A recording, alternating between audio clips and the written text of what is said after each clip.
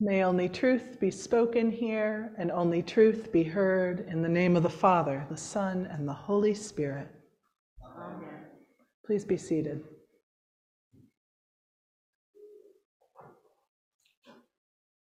So on this third Sunday in the season of Easter, we have yet another story of people recognizing Jesus, recognizing the risen Jesus, who had not at first recognized him.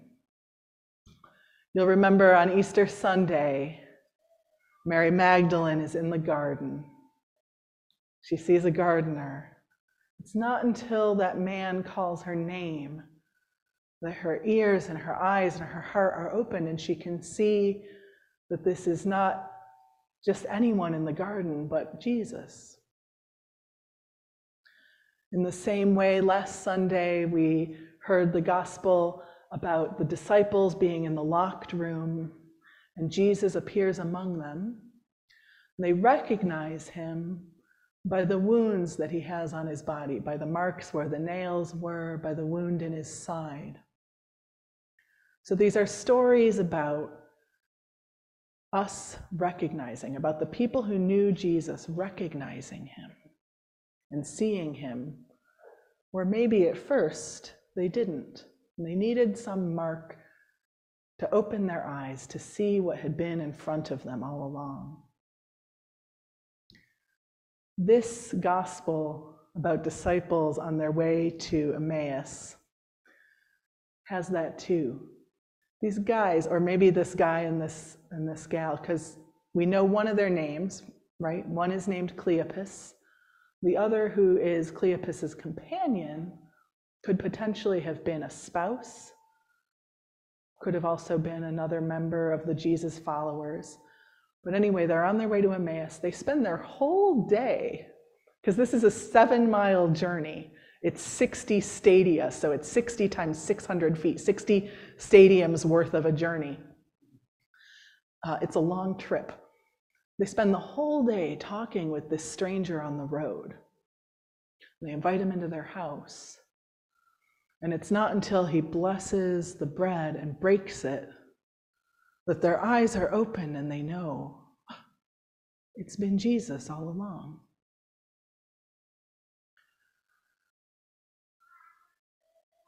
We have that experience too. One of the things I'm thinking about in this Easter season that I want you to think about is all the times that you show up to do the things that God calls you to do as a Christian. You do those things day in, day out, week in, week out. And then suddenly, by the grace of God, you can see that God is really here. And I think, like these disciples on the path to Emmaus, those glimpses can be rare. We can spend the whole long day with Jesus, but there's only one moment where we realize it's been you all along. So I want to unpack what it is that these disciples were doing the whole day long, because it's not what they're doing the whole day long is doing the things that God has called them to do. And even though they don't know that they're doing them alongside Jesus, I believe that they're doing and modeling for us how we are to spend our day, our lifetime with Jesus. So here they go, walking along. A stranger comes up to them. The first thing they do is they start talking to him. And after they tell him, he seems to be the only guy, he's not read the paper, he's not on Facebook, he does not know what everybody else knows about Jesus, about how Jesus had died. Dramatically, he was crucified. The people who had hoped in him to be the Redeemer of Israel are brutally disappointed by this crucifixion. And then, the very day that they're on this walk, these women go to the tomb and it's empty. And they see angels, and the angels say he's not here because he is risen. And this word is starting to spread. And we don't know exactly what had Cleopas and his partner on the road to go 7 miles out of town. But it's possible that they might have been getting out of there because things were getting really, really crazy. They were followers of a person who'd just been crucified, so it's possible that they're fleeing or going to a place where they believe they'll be more safe. So they tell Jesus all of this. And then he says, well, let's talk about what this really means. And he starts to unpack Scripture. He starts to teach them. He says, here's how this story that you're telling me about this man Jesus who was crucified and now appears to have risen from the dead. Here's how this is connected with the story of God's relationship with the people of Israel from the time of Abraham all the way to now. Here's how that story is part of this bigger story about God's redemption of the people. They're listening. He's teaching them. They're talking about Scripture. And since all through this season of Easter, we're looking at the book of Acts, and since last Sunday we had a baptism, it reminded me, what's the first vow that we make in our baptismal covenant? It's from Acts 2:24. Will you continue in the apostles' teaching, in fellowship, in the breaking of bread, and in the prayers? And all of those things are what Cleopas and his partner and Jesus are doing together. They're walking along the road. They're in fellowship with a stranger. They're talking about Scripture. They're praying, and they're listening to these teachings. They're continuing, no matter what's happened, in the teaching, fellowship, breaking of bread, and prayer. Now, after this 7-mile walk, they get into town, they get to the place where they're going to spend the night. And the man who's been with them in the teaching and the fellowship all day, he kind of keeps on going like he's, got somewhere else better to be. And they say, well, don't leave yet. Come on in with us, because it's getting dark. Don't you wonder what would have happened if they hadn't said, well, wait, don't keep going. Come in and stay with us. They invited him in, so that fellowship that they'd been in the whole day, they extend to an even greater hospitality. Don't just spend the day with us. Come and eat with us, spend the night with us. Let's keep doing this. Let's continue in the teaching, the fellowship.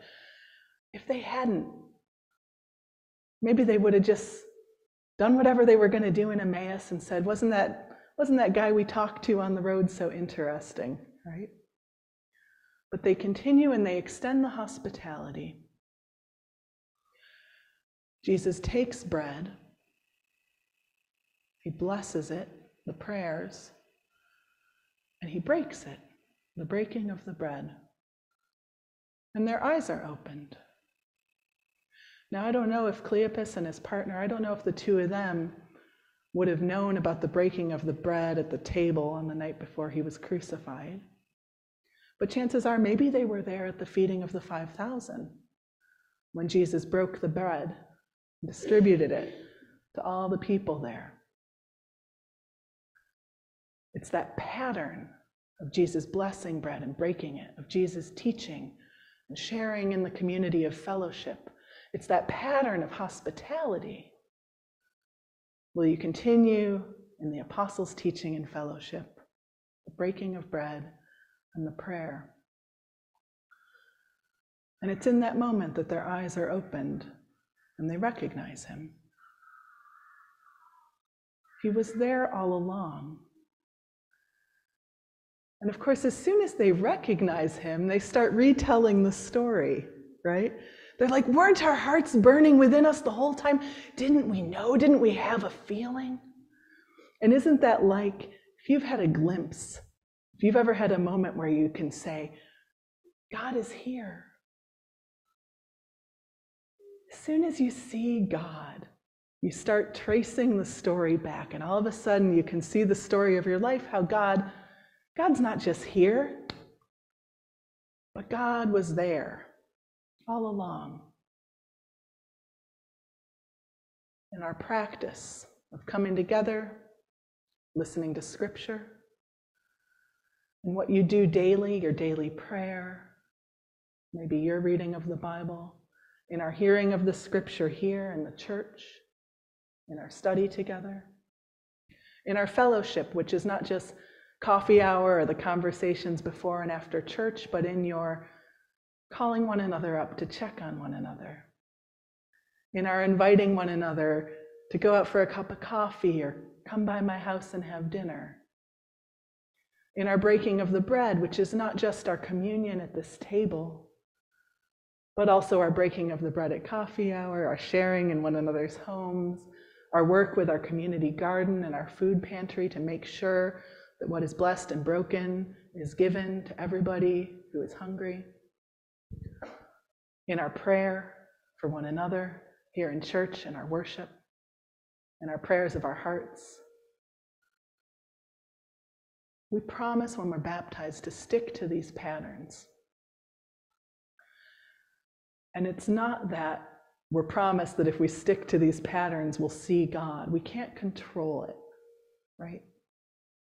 We do what God calls us to do, day in and day out, all the long day. And then, like these disciples at Emmaus, one day, an act that we've done hundreds or thousands of times before reminds us and opens our eyes. Our eyes are opened and we recognize here too is our God. And God has been here all along. In this Easter season, I just want to invite you to remember, what are those things that you do? How do you practice the teaching, the listening? How do you practice the fellowship, spending time caring for one another, listening and being in conversation with one another? How do you practice that fellowship that looks like the hospitality that those disciples extended to the person they didn't know was Jesus? How do you practice the breaking of the bread, and how do you pray?